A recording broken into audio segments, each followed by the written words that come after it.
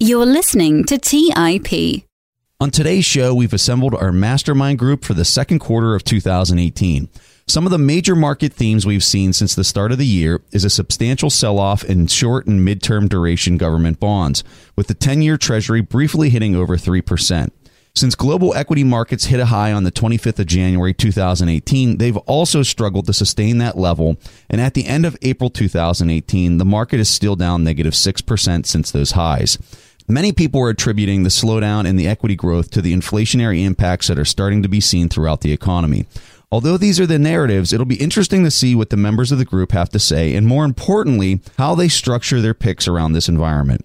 The members participating in today's show is Jesse Felder, a former hedge fund manager of over $1 billion fund, Toby Carlisle from Carbon Beach Asset Management and the best-selling author of Deep Value and the Acquirer's Multiple, and Stig and myself.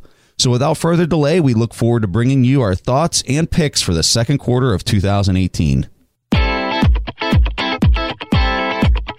You are listening to The Investors Podcast, where we study the financial markets and read the books that influence self-made billionaires the most. We keep you informed and prepared for the unexpected.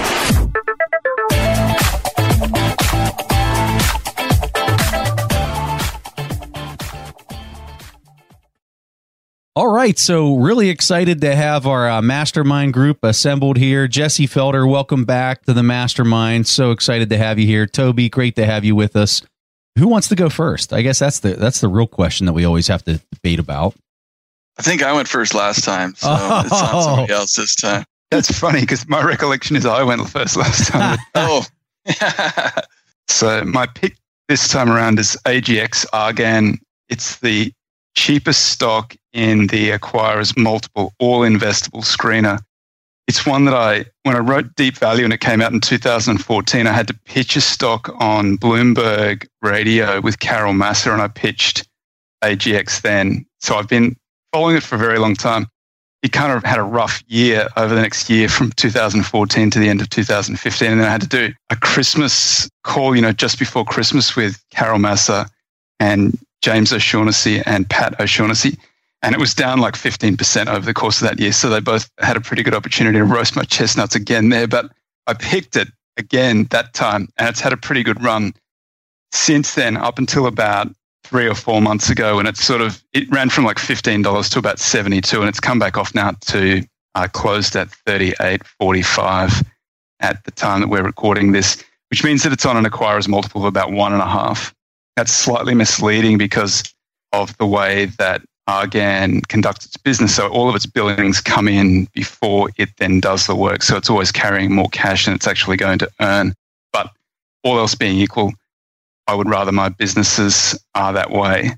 So Argan is a designer and constructor of power stations. So basically what it does is it takes coal power stations and it refits them to be gas.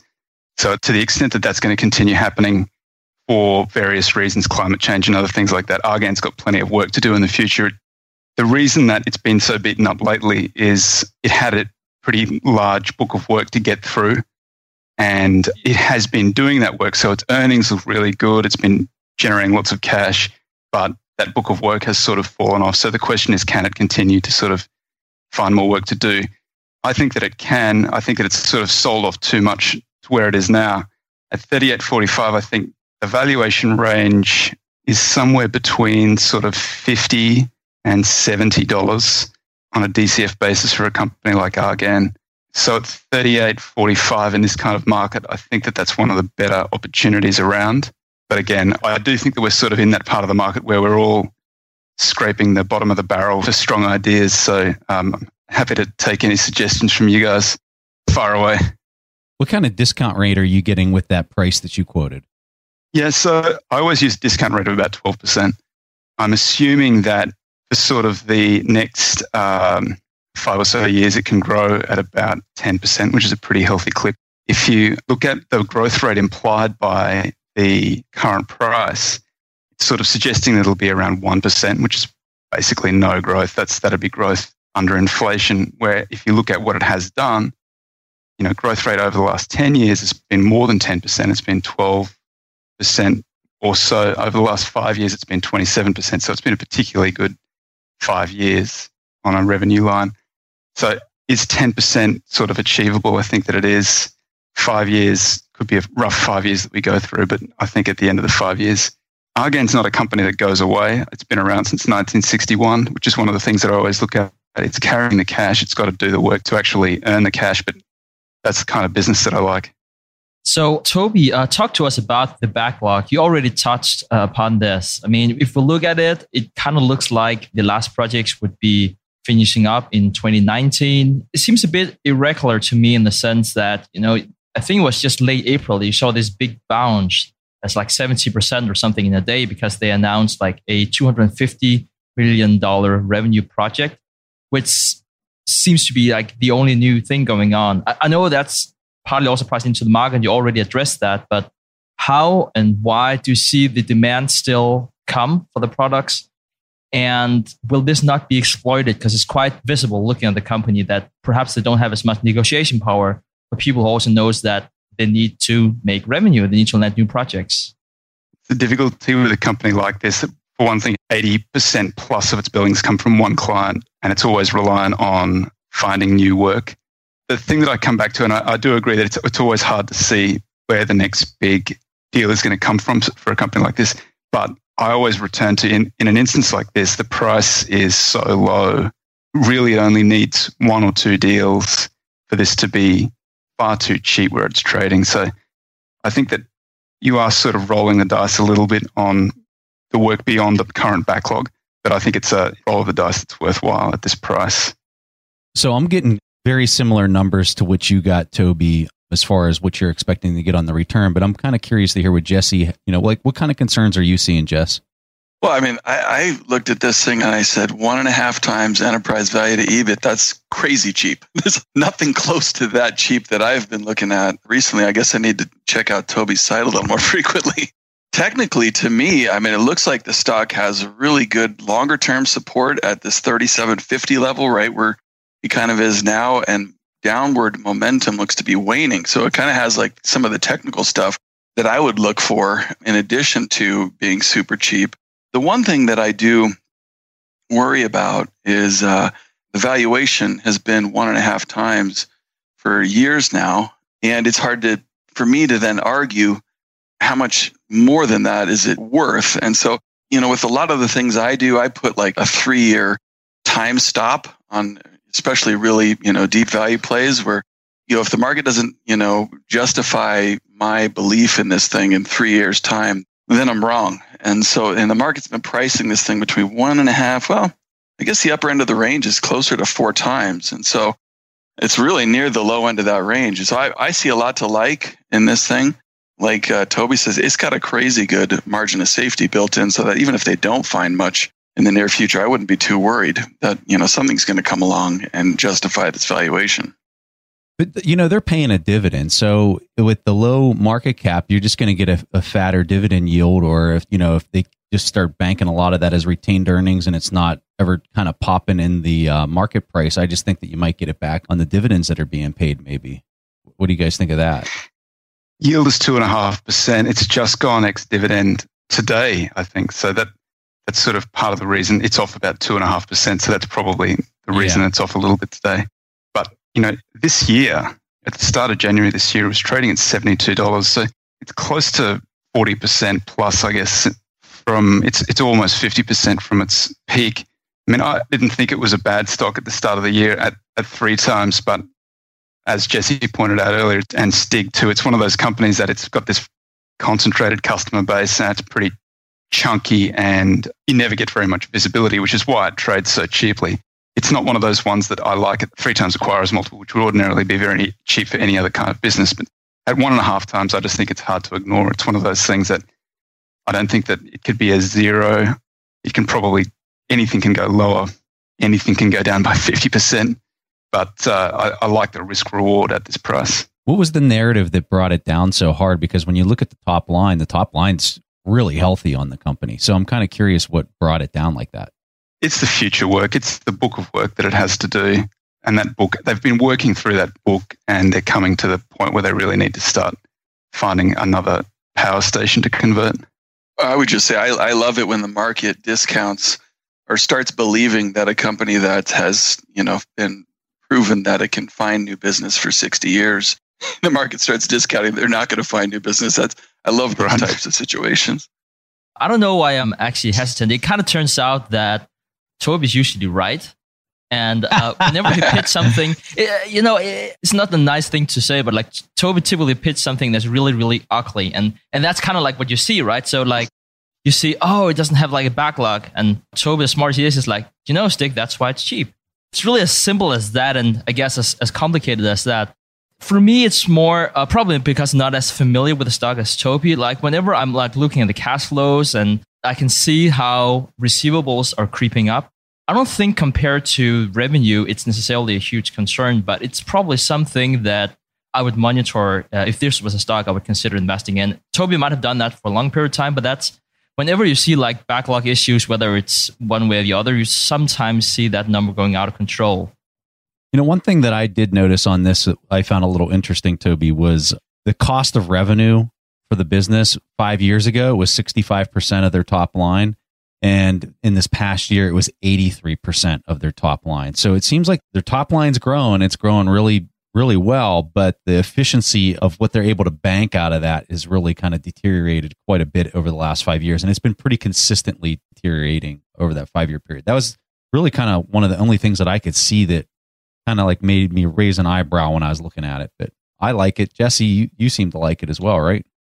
Yeah, I do. I think it has a lot to like in terms of just the valuation. One of the things I like to look at is the company's historical valuation. And like I said, it looks to me like over the last 5 years, it's traded 1.5 to 4 times. And so buying at the bottom of its range looks attractive to me. The first thing I do when I look up any of these stocks, though, is read what kind of business they're in and decide whether that is within my circle of competence. And this one is not really within my circle. So I'd have to do a lot of work I would have to do that work first and kind of try and expand my circle a little bit first before I would be comfortable buying some. All right. You guys want to do the next one? Anyone else want to go? Yeah, sure. I'll go. All right. Go ahead, Jess. I like Annaly Mortgage Management. This is a mortgage REIT. Essentially, they call themselves a yield manufacturer. They borrow short-term and lend long-term. Essentially, borrowing short means they use repurchase agreements in the very short-term, 45 to 60 days. And then lend long, essentially buying Fannie Mae and Freddie Mac mortgages, and then they use leverage to generate what is now 11.5% dividend yield on the stock. I like to think of it, there used to be back in the day, thrift institutions, which were always fun to buy when they got cheap because they had a very simple business model, very similar to this. There really aren't thrifts anymore today. All the banks have gotten into other kinds of stuff, and I really try and avoid banks generally because I can't really understand their balance sheets anymore. But this is a very simple business model for me to understand. I think of it as like the Bailey Building and Loan. What is that? It's a Wonderful Life, where Jimmy Stewart, his family's building a loan, and they're essentially taking deposits and then lending it to people to buy houses and making the spread. The difference here is that they don't have any credit risk because it's all Fannie and Freddie products that they own. And they don't have any depositor risk because they've raised all the money through the public markets. What's going on with the stock right now? It's been depressed for the last 3 or 4 years because since the yield curve has really started falling. And, when the yield curve compresses, that is typically not good for banks. And it's been better for banks, or at least investors perceive it to be better for banks right now. But Annaly suffered because people always hate these mortgage REITs when the yield curve drops like this. And yields compress. So there's a lot of people worried about their ability to make that net interest margin in this environment. But currently trades at about 90% of book value, which is historically pretty cheap. It's gotten cheaper than this. But when I look at the stock's CAPE ratio, it trades 7 times its average 10-year earnings over the last 10 years. There are not a lot of stocks in the market that trade at 7 times their last 10-year earnings. To me, that's incredibly cheap, especially in the market trades closer to 27 times CAPE ratio or something. The other side of it is that this stock has a 0.5 beta. So if you are worried about volatility in the markets and stuff, this stock does really well when people seek a safe haven and volatility rises. And I really think, I'm really have been bearish on bonds the last 18 months, 2 years, and I'm worried about interest rates rising even further. that's part of this thesis. Is it looks to me like we should start seeing a steepening of the curve, and if that happens, that's really good for the stock. But it's also, for me, I don't know if this curve steepening could happen as a function of short-term rates going down or long-term rates just blowing out on the upside. I think that's a real distinct possibility. And so my point is bonds potentially might not be the diversifier that they were for equity investors during past, volatility and bear markets. This to me seems like, because they're so good at hedging the portfolio, a really good bond alternative, especially because the yield is 4 times what a 10-year bond is. And then over the last 3 or 4 years, there's been big time insider buying. These guys have been just loading up on stock. I think the CEO's bought about $5 million worth of stock over the last 6 months, which is always a really good confirmation to me that these guys feel comfortable putting themselves in position of the rest of us shareholders. So that's Annaly. So Jesse, it seems like the long tail of the bond yield curve isn't even moving. When you look at the short end or the long end that you were describing there kind of blowing out, it seems to me like the long end is going to kind of stay put, and I don't see the central banks allowing that to blow out. Would you agree with that? I think there's a real distinct possibility right now that they are too far behind the curve. We're seeing inflationary signs in wages. I've been talking with my friend Eric Cinnamon about this consistently over the last 6 months, and he's been pointing to companies talking about inflation. So far, the 50 companies or whatever in the S&P 500 that have reported have been complaining wage inflation and then other cost pressures are the number one concern to earnings that they've had, the 50 companies that have reported already. Bank of America it's not showing up in the numbers for a variety of reasons, but Bank of America showed in March their direct deposit customers saw an average of a 7.5% increase in their paycheck in March. So there's a number of reasons why it's not showing up in the data, but wage inflation is here and cost pressures are here. And so, I really do think they could lose the long end because they'd be forced to start fighting inflation rather than trying to support the financial markets. They have to make a decision. Let's take a quick break and hear from today's sponsors. Don't just ride the index, seek to outperform it with Fidelity Active ETFs. Learn more at fidelity.com/active ETFs. Before investing in any exchange-traded fund, you should consider its investment objectives, risks, charges, and expenses. Contact Fidelity for a prospectus, an offering circular, or if available, a summary prospectus containing this information. Read it carefully. While active ETFs offer the potential to outperform an index, these products may more significantly trail an index as compared with passive ETFs. Fidelity Brokerage Services, LLC, member NYSE, SIPC. Our friends at Corient provide wealth management services centered around you. Corient's goal is to exceed your expectations and simplify your life. Corient has been helping high achievers just like you enjoy their lives more fully, preserve their wealth, and provide for the people, causes, and communities they care about. They are one of the largest integrated fee-only U.S. registered investment advisors, and Corient has deeply experienced teams in 23 strategic locations. They have extensive knowledge spanning the full spectrum of planning, investing, lending, and money management disciplines. The teams at Corient put the collective power of their expertise into building you the custom wealth, investment, and family office solutions that can help you reach your holistic financial goals, no matter how complex they may be. Real wealth requires real solutions. For more information, speak with an advisor today at Corient.com. That's spelled Corient.com. That's Corient.com. When Rainn Wilson had a great idea, he turned to AT&T Business. They assured him no matter how out there his idea may be, they had his back. So he came up with this, a talking pillow designed to put you to sleep, backed by a reliable network and the only network with built-in security controls. And thus, Sleep with Rainn was a hit. Take your business to the next level at business.att.com. That's business.att.com. All right, back to the show. Interesting. Very interesting. Stig. Basically, the company makes its money based on the spread between the interest earned and assets and the interest payments made on the borrowing, whether that is in debt or in equity, which they have been using plenty.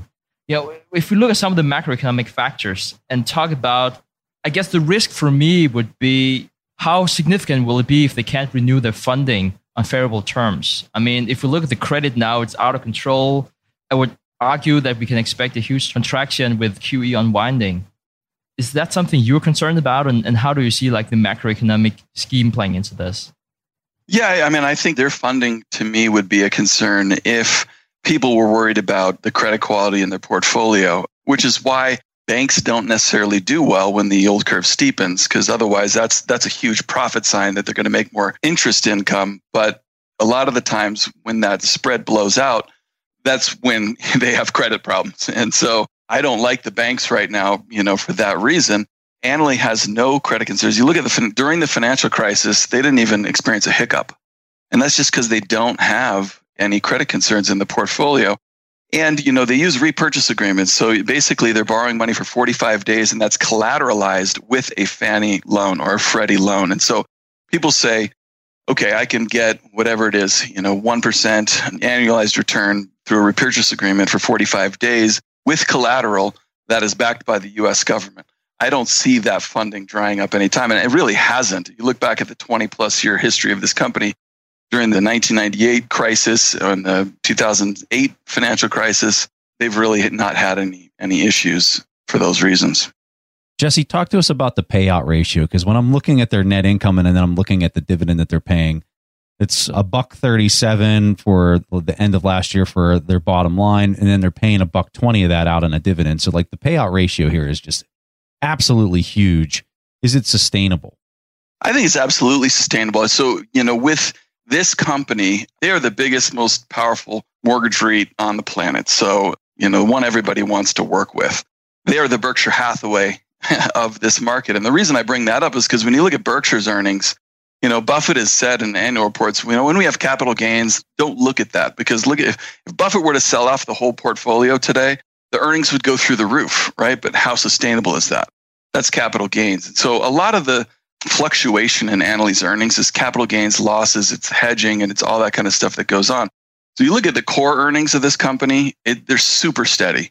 $1.2 billion, I think, the last 3 years, just, boom, boom, boom. In a rising rate environment, in a falling yield curve environment, they're able to generate, consistent profits. Their leverage is really low right now currently. So they're able to kind of try and capitalize on this yield curve, phenomenon right now. Say, hey, we don't want to put a ton of money to work right now. Wind spreads aren't good. But they could go from 6.5 times levered to 10 times levered. And this is why they can really maximize that yield curve widening once it starts to happen.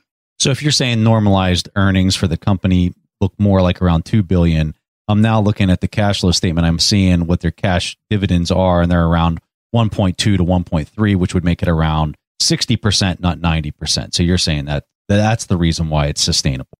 Yeah, and they use, like most REITs do, they use, a non-GAAP metric to kind of help shareholders see what they call it core earnings or normalized earnings, would be, aside from all the, different portfolio dynamics that go on. Interesting. All right. Anyone else have anything they want to add on this one? No? I just wanted to say I think it's a good pick. I think it's undervalued. Discount to book, probably worth a little bit more than book given its position. And the main concern that I had just briefly looking at the financials was the payout ratio. But I think that Jesse's probably right there that it's got lots of headroom. I guess my closing remark for the pick will be that if you do share this concern about credit contraction, then you might consider Preston's pick. So I'm just going to throw over to you, Preston, because I know that a lot of people, whenever they think of a stock market top, they're always considering this pick. So please take it away. So normally inflation, and this is my pitch without saying what my pick is here, and most of this is because I want to seek some guidance from Jesse before I say what my pick is. But normally inflation and gold have this inverse relationship. However, when inflation is rising more quickly than interest rates, causing the real yields on government bonds to decline or turn negative, gold can actually do quite well. And that's kind of my argument for why I think we might be at a good point for gold. Now, anyone who knows me, they're probably cringing as they hear me say that, because they know I'm a hardcore value guy. I'm not an expert at commodities or gold by any shape of the imagination. But I just think we're in this unique environment, kind of similar to what maybe we were in back in 2007 kind of time frame where we're at in the business cycle. And I feel like in the next 3 to 6 months, we're going to see gold make a big run. Jesse, you understand the technical side of things. And, whenever I sent out to the group that this is what I was thinking about talking about, you sent me another article back about why silver might even be a better play. But I'm kind of curious to hear some of your arguments, whether you agree or disagree with the idea of gold being a good position for people to be in right now. Yeah, I've been bullish on gold for the last 2 years, really since like late 2015. I think, Meb Faber did an interesting article I read around the time where he showed that, when an asset class is down 2 years in a row, the third year is really good, was down 3 years in a row. And, in 2015, gold was down, I think 4 years in a row.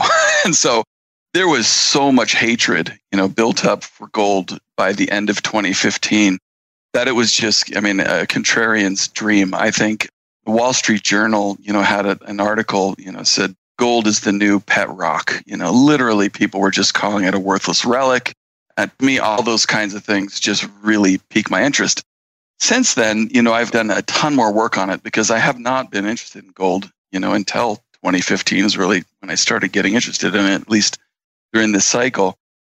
And one of the most compelling cases for owning gold, I think right now, is when you look at the ratio of financial assets to real assets. And real assets, in relation to financial assets, have never been cheaper in history than they are today. And so financial assets, we're talking stocks, bonds. Real assets, we're talking real estate, commodities, and gold. Imagine if you back out real estate out of that equation, because real estate prices are high. Gold and other commodities have never been as cheap relative to financial assets as they are today. You look at what drives those cycles that push financial assets and push real assets, and it gets back to this inflationary thing I was talking about earlier, which is, you look at the last time real assets were really expensive to financial assets was, through the 70s and early 80s, before Volcker broke the back of inflation. Since then, we've had a disinflationary period that's been really good for financial assets. And so I think right now gold is extremely attractive over the next 5 to 10 years because I think we're transitioning from a disinflationary environment to an inflationary one. And there's a lot of reasons for that, but I'd probably have to dominate the entire rest of the show to go through them all. So. No, that's. I'm glad that you said that. Now I'm curious what your thoughts are buying gold versus silver. Do you think silver is going to give you a better return than gold over the next couple of years? It very well could. I don't own silver. There's more to silver than there is to gold. There's the industrial uses and things that you have to pay attention to. For silver, gold, I think, is the pure alternative currency and inflation hedge. The reason I think silver is potentially ready to explode is that I was looking at the silver to gold ratio, and it's bumping up along the lows that it's rarely seen in the last 10 years. To me, that's just a sentiment signal towards precious metals. When people get excited about precious metals, they buy silver because silver just has higher volatility, higher beta than gold does. So the fact that people are abandoning silver is a bullish sign to me, a contrarian sign that the precious metals are still super underowned and hated right now. And then there's also the fact that speculators in the silver market have the largest net short position on record in history. So if, these metals start to break out higher, the short squeeze is going to be incredibly powerful. How familiar are you with ABX, the Barrick's gold miner? Yeah, I looked through all of them. The ones that I started buying in 2016 were trading. Gold Corp was trading at literally 50 cents on the dollar, half of its tangible book value. And so those are the kind of ones that I lean to. Barrick and Newmont are, the big boys, and they usually don't get quite as, cheap as some of these other ones. Gold Corp's not a small company. I don't like to really speculate in the smaller miners. That said, I don't own any Barrick, but well, my question is this, because we've watched gold right when you started talking about it is when it really bottomed. And it bottomed at around, let's call it 1040, 1050 in price. And now it's at 1342. So it's easily up 30% since when you first started talking about it. But you go and you look at Barrick's gold mining, and it's really had a rough time in the last year. The thing has been punished and it hasn't been tracking the price of gold. I can't figure out why that's the case. But when you put a gold position on, I'm kind of curious because back when you first started talking about this, I read an article where George Soros put a call option on Barrick's he absolutely crushed it because he did it like the price of gold went up 30% within that first 6 months of that period of time. He sold the call, but it really kind of caught my interest as maybe a really smart way to approach this because you get all these arguments, people saying that the gold market's manipulated, the argument about paper gold versus hard, tangible gold. And then you see a guy like Soros go out there and do a long-term call option on a gold mining company, and he just crushes it 200, 300% in 6 months. So I'm curious, do you think that that's the way to play this into the next 2 years, call it? Or do you think you just go out and buy some gold ETF? Yeah, no, I'm very comfortable recommending to people that everyone should allocate a portion of gold to their portfolio. Ray Dalio said, if you don't own gold, you don't understand history. So, everybody should have some, portion of their portfolio allocated to gold. And I think my favorite way to do it right now for most investors is the Central Fund of Canada, which has just changed to the Sprott something. I don't know, Sprott bottom out. And this is a closed-end fund that just owns gold and silver in storage. And it still trades today at a 3% discount to the assets that it has in storage. So it's crazy. This is another sentiment signal. There's no reason why it should trade at a discount because since Sprott bought this fund, they've made the shares convertible into bullion. So you can say, I want to convert my shares of the Central Fund of Canada into bullion. Please send me my gold coins. And they'll do that. So there's literally no liquidity risk. There's no, any type of risk in this thing. Sprott is the biggest name in the industry, but that's just owning the metals. And I think that's a really easy way to own the metals. The mining stocks are much more volatile, and there's a lot that goes into it. I've talked with my friend Bill Fleckenstein a lot about this because he's really kind of an expert in the area. And, one thing he taught me was to look at where the mines are because a lot of these companies have mines in iffy government, countries where, the assets could be taken over by the government. And so you really want to own things, in Canada and other places where, you don't have to worry about geopolitical risk and that sort of stuff. So I do have to plug Toby again. I saw back in February or March or something, he wrote something about Tahoe. And I said, this is one that's been, hasn't hit my radar. I bought it back in, February, March or something. The thing's up like 50%. So thank you, Toby. His Humana pick was on the front page of the Wall Street Journal as well. I guess Walmart's trying to buy it. Yeah, that was a good one. I'm glad we're not talking about the last time Jesse was on, which was AGO, and he had CF. I think in that horse race, I think my horse is still running. That's AGO, which I still think is really cheap, by the way. It's way too cheap, but it's going to take a little while for it to work through its problems. I really like gold. I think about early last year, at the start of last year, I'm going to make both people who are gold bugs vomit and people who hate gold vomit. So I think this is the perfect position. The gold bugs hate it when you buy the paper gold, like GLD. I kind of like, I'm not going to go and store gold in my house just in case there's anybody out there who's thinking about robbing me. There's nothing here of any value at all. Or burgling the house. There's nothing here. All my gold is paper gold. And because gold's been so beaten up and so quiet for so long, there's absolutely no vol. So I was buying the leaps at the start of last year in GLD. So I don't mind that as a way to do it. And I looked at the way that GLD and gold performed the last time we went through 2007, 2009, the last time market got beaten up like that. The gold miners index got really beaten up. It didn't kind of stand up. So it trades a little bit more like equity than it does like gold. Gold sold off a little bit too, but it wasn't as bad. Or GLD sold off as well. So that's just a different way of doing it. I don't mind the leap. So that's the very long-term call options. You find the longest dated call. You find, one that's pretty liquid and that as close to the money as you can get it. Because if you directionally want to get close to the money. And so that's what I have been doing. Every time it rolls one more year, I buy one more. So we're about, I think there's 18 months to the back marker call option right now. So that's the 2020, I think is the longest one out you can get. So it calls out the money on GLD or a similar sort of gold trust.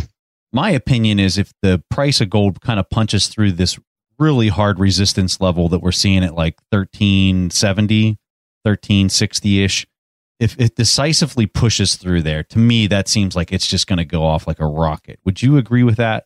Yeah, there's a long-term head and shoulders bottom, just from a purely technical standpoint that, like you said, goes from about 1050 to 1350. And so Traditionally, you would measure that head to the top of the head or the bottom of the head, in this case, because it's inverted, to that neckline. It's $300. So that would project $300 to the upside once it completes the pattern. So breakthrough 1350, technicians are going to be looking for 1650 next.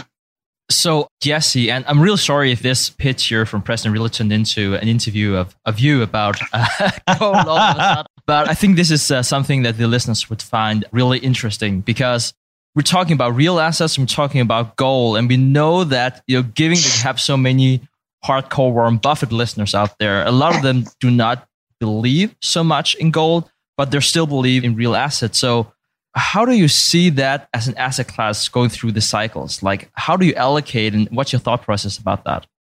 Yeah, for me, I would show people who don't believe gold is a good alternative currency, because that's really how I look at it. It's an alternative currency. And you look at the long-term trend in the dollar. But essentially gold is, to a large extent, the inverse of the dollar.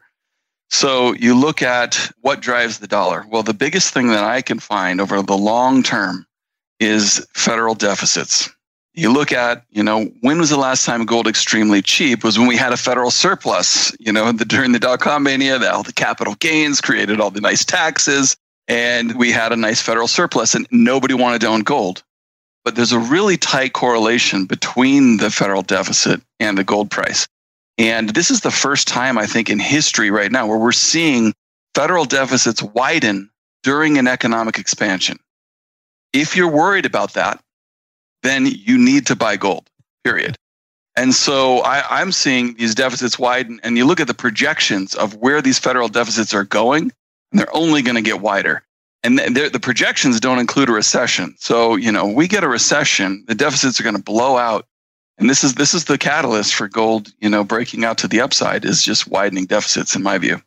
I have this deja vu of being on this show in the last few years and having this discussion about Buffett and gold. And I think I pulled up this quote at the time. I just think it's worthwhile sharing it again. I wrote this in 2009 on Greenbacked. Buffett was being interviewed by Becky Quick, and she asked him a question about gold, and he said, blah, blah, blah, just sits there and looks at you, and he didn't really like it. But then I remembered that he wrote in his 1979 letter to shareholders that someone had pointed out to him that in 1964, one share of Berkshire bought 1/2 ounce of gold. And then 15 years later, after plowing back all of the earnings plus blood, sweat, and tears from the greatest investor alive today, that Berkshire Hathaway share bought the same 1/2 ounce of gold.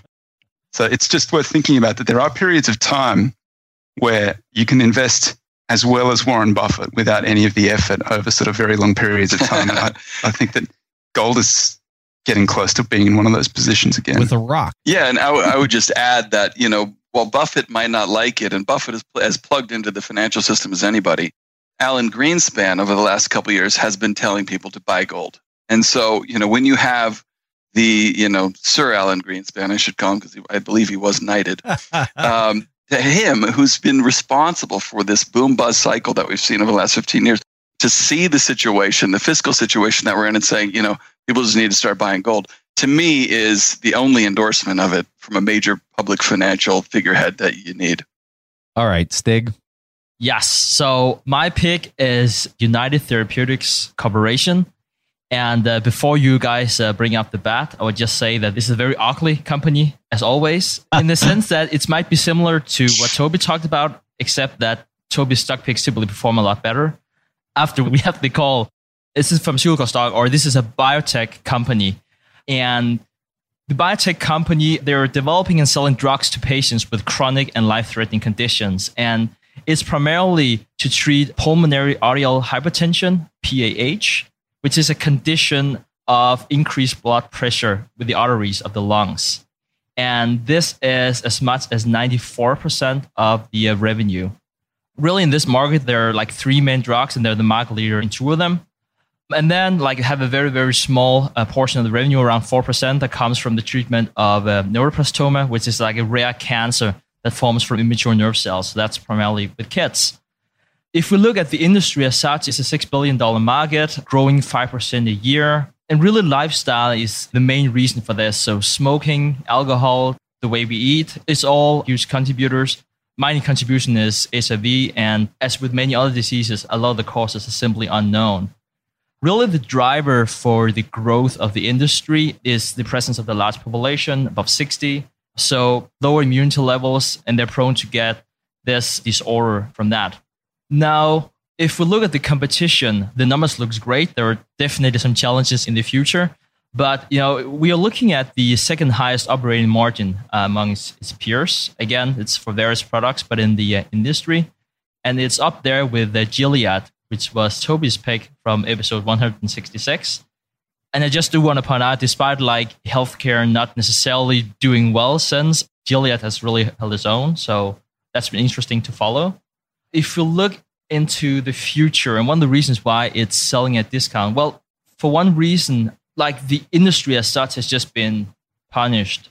But more generic drugs are entering now, which is going to take its toll on the revenue, especially in 2018, not necessarily from 2019.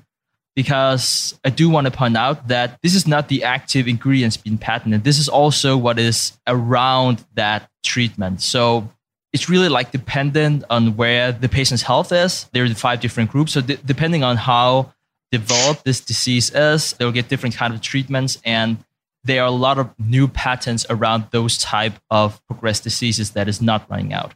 So without sounding like a doctor or anything like that at all, that was the first part of my pitch. And I'm very excited to hear what you guys have to say. Let's take a quick break and hear from today's sponsors.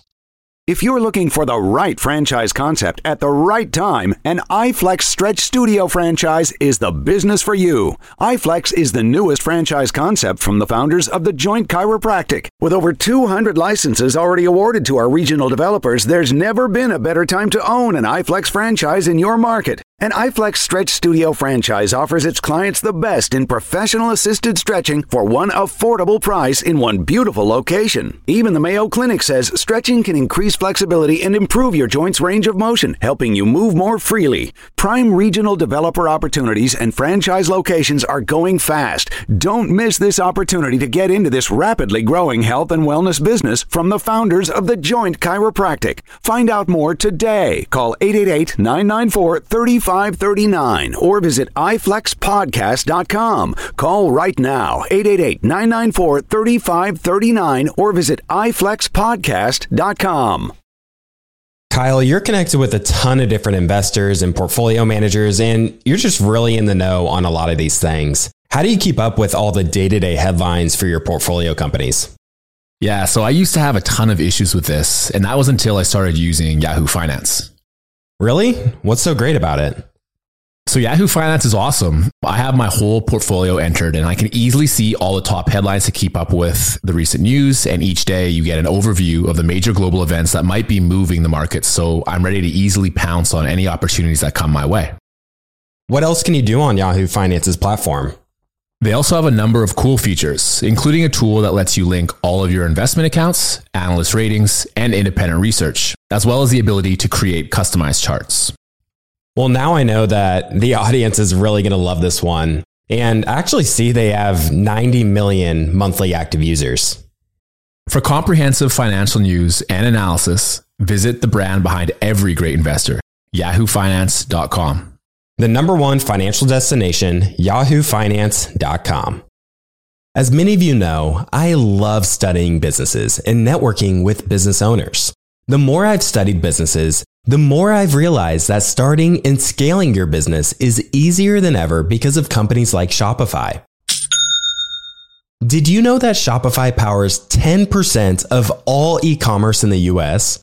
Shopify is the global force behind Allbirds, Rothy's, and Brooklinen, and millions of other entrepreneurs of every size across 175 countries. Shopify is the global commerce platform that helps you sell at every stage of your business. From their all-in-one e-commerce platform to their in-person POS system. Wherever and whatever you're selling, Shopify's got you covered. Shopify even helps you turn browsers into buyers with the internet's best converting checkout, up to 36% better compared to other leading commerce platforms. What I personally love about Shopify is that it's the turnkey solution to kickstart and grow your business, and they are totally committed to giving you the necessary tools to succeed as a business owner. Plus, they have an award-winning customer support team there to help you every step of the way. Because businesses that grow with Shopify. Sign up for a $1 per month trial period at shopify.com/WSB. That's all lowercase. Go to shopify.com/WSB now to grow your business no matter what stage you're in. That's shopify.com/WSB. All right, back to the show. So I want to go first because I absolutely love this pick. And this was actually going to be my pick until Stig got in first and picked it. I'll tell you why. It's the second cheapest thing in the Acquirers Multiple Large Cap Screener. I got it in the screen at 4. It's 4 or 5, something like that on an Acquirers Multiple basis. I think this is a spectacular stock on just about every metric. Massive return on invested capital, like 13% free cash flow yield. I like everything about this stock. I think it's a really good pick. So I just wanted to get that out front and center. I think it's a really good one. That's so boring. Like, you usually beat me up, Toby. It's very confusing for me to experience this. I'm so dark that you got in first, Stig. Well, I would just add to that this is actually a stock that I owned back in 2012 when I saw Martine Rothblatt buying a ton of stock. She is a fascinating person. She invented Sirius XM satellite radio, and then one of her kids got sick with this, and she created this company to basically address this illness. Fascinatingly brilliant person. Not to mention, she had the courage to transition from living as a man to living as a woman now back in the 1990s before it became, more accepted like it is today. So, I mean, really, there's an interesting TED Talk with her where she discusses a lot of these things too. I got interested in the stock 2011, 2012 when I saw her buying, millions and millions of dollars of stock. And then I sold it way too early, as I always have a habit of doing. But I'm looking at the insider activity now. And the one thing that just concerns me is, yes, it's very cheap, but there's zero insider buying. And Martine looks like she just has kind of a consistent, sell program going. And she does have the discretion to put that on hold.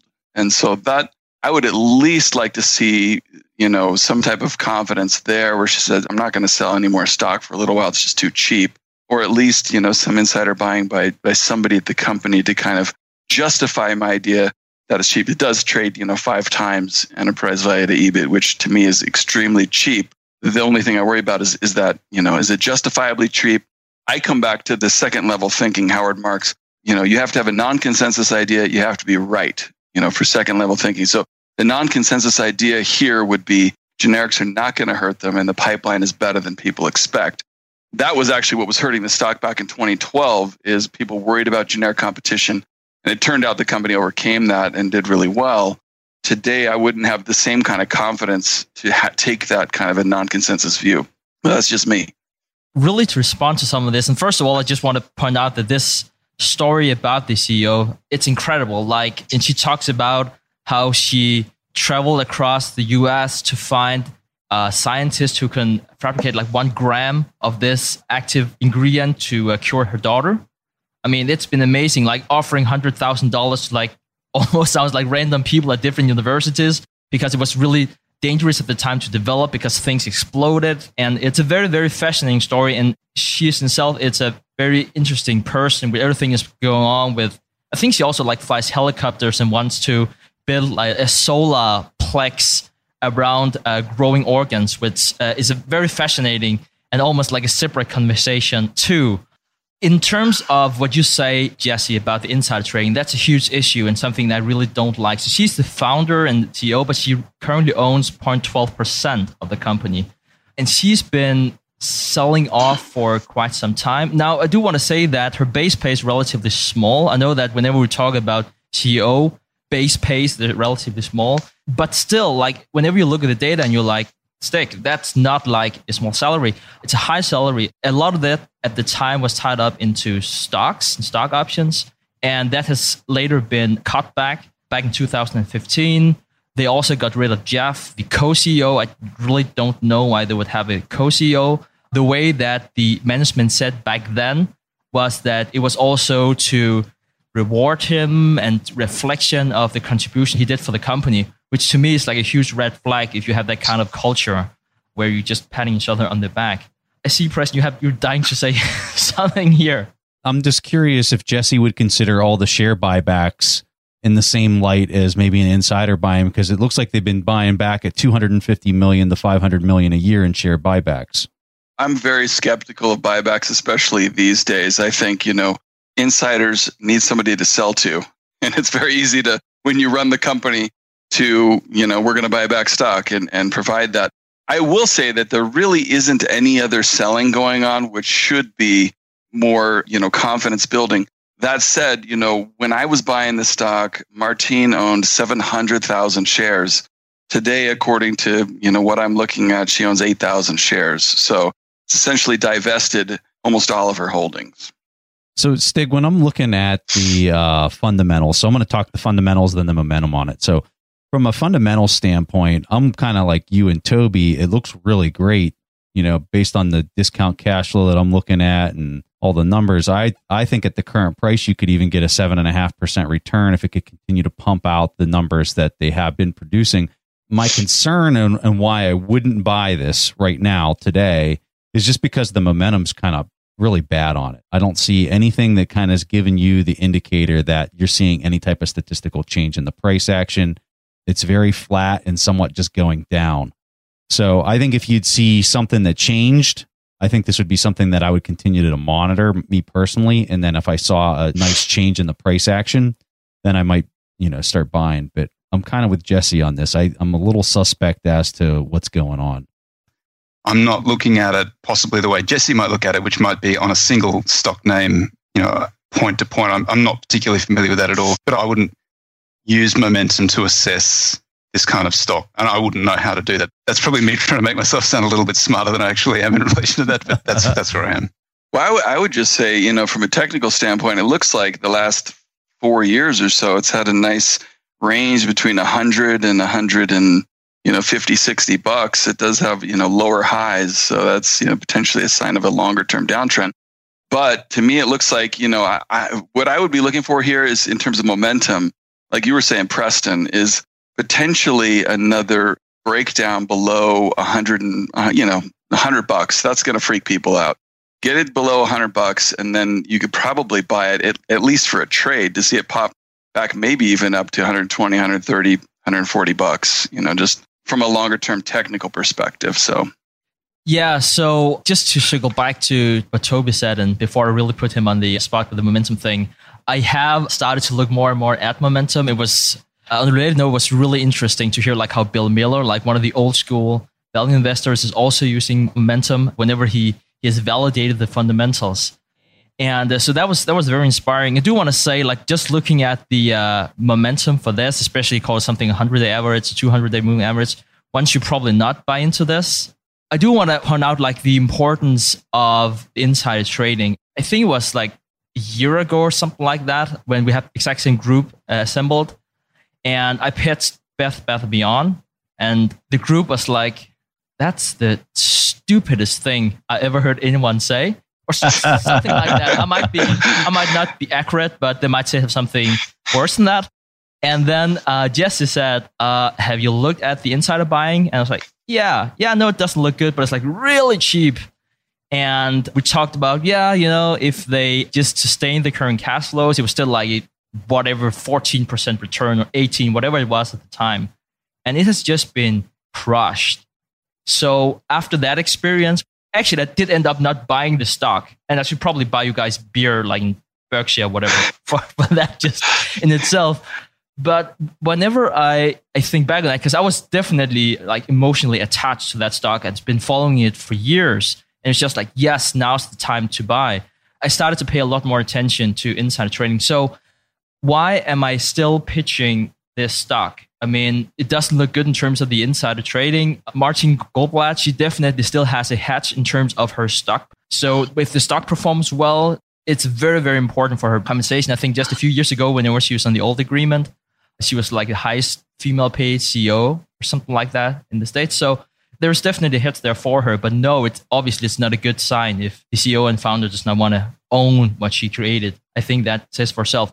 about what you said about the driver, Preston, really to address that, I think it's true that especially in the short run, it's primarily like the value in itself. If you believe that or not, that will be the driver. Like I don't necessarily see 2018 to be a great year. I think it's going to be a hard year with revenue and net income picking up in 2019 with the new patents coming out.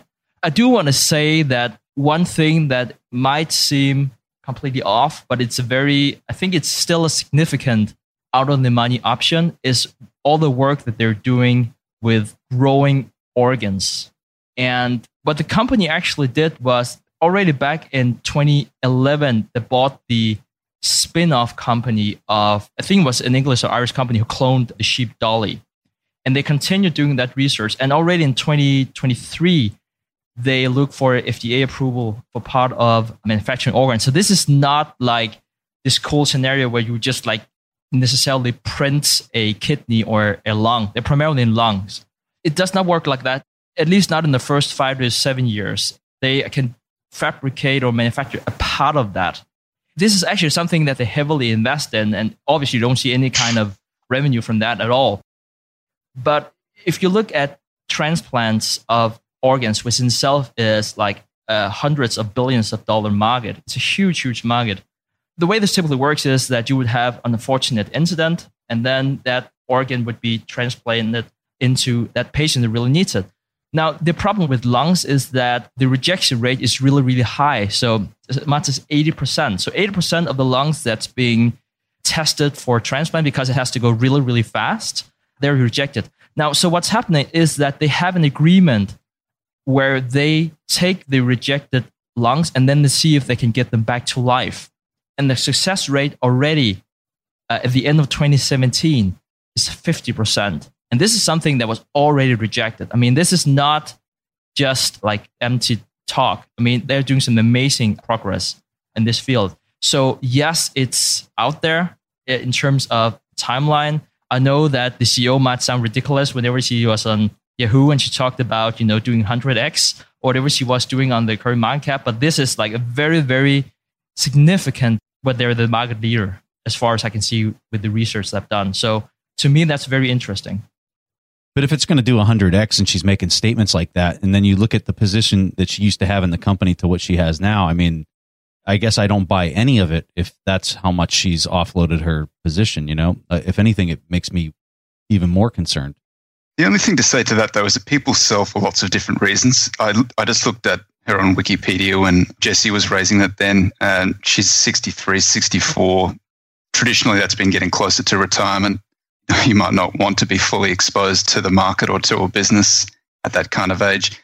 People sell for lots and lots of different reasons. People typically only buy for one, and that's because they think it's undervalued. So the existence of selling, I think, is less significant than the absence of buying, which to Jessie's point, there may be some information in that. Another way of approaching it is the way that I do it on the acquirer's multiple side. I screen out stocks that are too heavily shorted. You can look at the short interest ratio, and I just screen out the ones that are too heavily shorted. So that's one of the reasons why I didn't like Bed Bath & Beyond last year when Stig raised it. And now when it's down a lot, I still think that it's still a very heavily shorted stock. So you won't see it in the acquirer's multiple, even though you might expect to see it in that list because its acquirer's multiple is low enough that it should be in that list. That's not the case with United Therapeutics. The shorts just aren't in it because, shorting's a tough business. You got the borrow, you got to be right on the timing, you got the unlimited downside, all of those sort of things. So shorts tend to do a lot of work. I like it when the shorts aren't in a stock, and it's typically a red flag when they are. So the stock price has been so strong, you're sort of standing in front of a moving train trying to short those things. UTHR, it's not the case. They're not there. So Toby, on the show, we talk a lot about how you should be able to argue both sides, and which is why I say if you're really like Bitcoin, like what's the best argument why it's going to fail and vice versa. So I'm very curious about why you think that this pick is a bad pick, because clearly this is something that's very exciting to you and you have your own bull case. So what is your bear case? What is the biggest red flag for you? It's the one that Jessie identified, that the stock is currently priced as if earnings are going to continue dropping a few percent every year.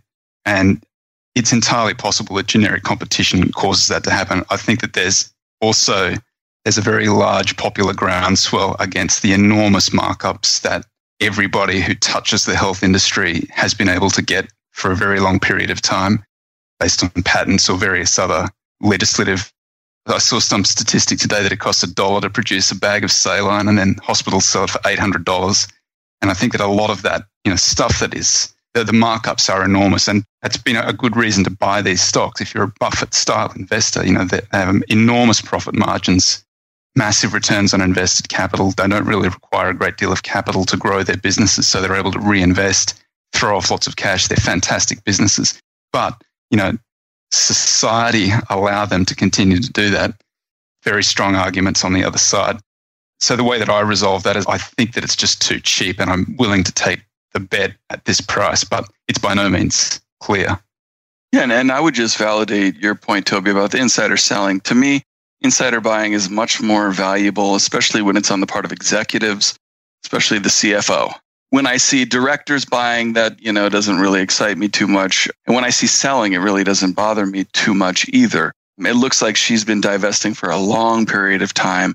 I've seen examples. I remember seeing Bernie Ebbers sell every share of stock in WorldCom, literally a couple weeks before the fraud was discovered.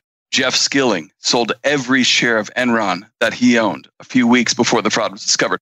When you see guys go from having $50 million, $100 million worth of stock to zero in a week or two, that to me is the only type of selling that's very compelling and makes me dig deeper and look for problems usually in the cash flow statement. So I definitely don't see that here.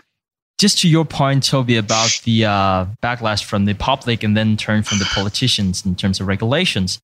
But I would still like to challenge that. Like right now, we're talking about, especially with Facebook, but also the huge tech giants in general. We even had Jesse Felder coming on the show to talk about FANG stocks. So I just got to slide that in there.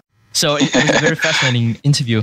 But really, I think there is a tendency to have this focus fallacy where what we see right now is, it's especially in terms of regulations, it just seems something that we emphasize too much. I mean, yes, it's just been like more public or like criticism of the healthcare sector than it has been. But I just think like historically, not just looking at this sector, but also sectors, whenever like you have this suspected backlash, you don't necessarily see that materialize into the earnings of the corporations in the time to come. If you look at the banks, they have been through so much criticism so many years. And what has happened, like every time they're bailed out and they're still making a ton of money, and that's just how the political system works with lobbyism. So I wouldn't say that it's not a concern. It definitely is. I just think that shouldn't be overemphasized. I'm curious to hear your thoughts about this, Toby. I know you've been doing a lot of back tests on a bunch of things. So do you have any thoughts on this?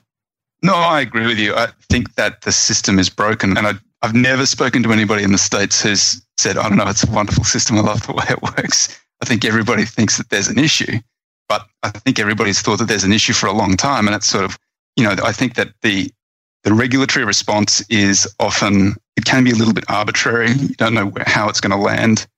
It could have an enormous impact. But, in relation to UTHR specifically, I don't see any specific legislation or anything that's going to impact it. I was sort of speaking like, what is the bear case for UTHR?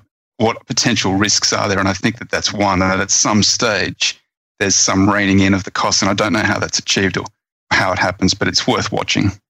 So I'm around like a 10% return with the current price. And just as a disclaimer, because I actually think I forgot saying that I bought the stock at 109 here a month or 2 months ago, something like that. So I am long as I'm saying all of this with the bull case. What kind of return do you come up with, implied discount rate for your valuation of the stock? I think it has a wide range. I think fair value, it could be half price, or fair value could be roughly where it is. So that sort of means that I don't think that it has a great deal of downside. I think that the risk reward is right. Or I wouldn't ordinarily give a fair value range as wide as that. And I wouldn't necessarily be as excited about something with a range like that. But I do think that the upside is it's potentially half price. And that's really hard to find in this market. So I think that it is a worthwhile position to put on. All right. So that concludes our mastermind discussion. Jesse, if the audience wants to learn more about you, where can they find you? Yeah, I'm real active on Twitter. It's just at Jesse Felder. I share just a ton of stuff, the reading research that I do on a daily basis. And then I try and put up a weekly blog post at thefelderreport.com. Awesome. We'll have links to that in the show notes. And how about you, Toby? The website is acquirersmultiple.com. And if you want to learn about the process, I published a book 6 months ago, The Acquirers Multiple. And that's available on Amazon. Kindle's $9.99. And I think the paperback's $14 or $15.99. And I'm on Twitter all day long too. Jesse's one of the best tweeters out there. My handle is Greenback, GREENBACKD. I like every single one of Jesse's tweets. So like I'm stalking him. I'm going to show up at his phone. You know, it's. I honestly, I can't recommend your book highly enough. I think that probably might be the best investment anyone can make in the current environment is read up on that stuff so that you can take advantage of opportunities that are coming in the future. Well, guys, seriously, thank you so much for always coming back and having these discussions with us. I know I learn a ton when I get a chance to talk to you guys. I see Stig nodding his head as well, and I'm sure our audience learning a lot from your participation here. So just thanks so much for coming back on the show. All right, guys, that was all that Preston and I had for this week's episode of the Investors Podcast. We see each other again next week. Thanks for listening to TIP. To access the show notes, courses, or forums, go to theinvestorspodcast.com. To get your questions played on the show, go to asktheinvestors.com and win a free subscription to any of our courses on TIP Academy. This show is for entertainment purposes only. Before making investment decisions, consult a professional. This show is copyrighted by the TIP Network. Written permission must be granted before syndication or rebroadcasting.